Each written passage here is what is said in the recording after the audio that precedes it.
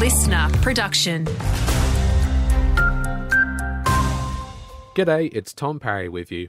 Up to 70,000 Victorians are expected to be impacted by this morning's strike on the V-Line network. That's according to CEO Matt Carrick, who says, "There'll be major cancellations and delays throughout the morning. We will be running a limited coach service. That said, our clear message to V-Line passengers is if you can avoid rail travel, please do." And although the 4-hour work stoppage is now over, we expect that the impact of the industrial action will go way beyond the 4 hours and disruptions will be felt throughout the day. Vic Sharma from the Rail, Tram and Bus Union there. Victoria's opposition has issued a fresh call for more funding for regional roads. With recent wet weather across the state, Shadow Roads Minister Danny O'Brien says it's only adding to already shonky roads with potholes and uneven surfaces. He wants to see Spring Street put up a new funding package to address the issue.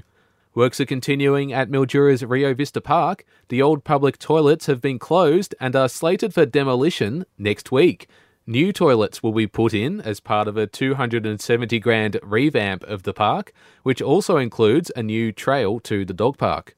And there's been an increase in snake sightings this summer, prompting Ambulance Victoria to warn us about the dangers of being bitten. Emergency Management Director Justin Dunlop has these tips for us. Keep calm, keep the patient calm, keep them still, that's really important. And if you can apply a pressure bandage from the end of the limb towards the body and then splint the limb, call 000 for assistance. Taking a look at sport now, and in local cricket, last night saw round 4 of the Bendigo District T20 competition continue with a clash at the QEO. It saw Bendigo notch up a comfortable 6-wicket win against White Hills, chasing down a total of 115 with 4 overs to spare.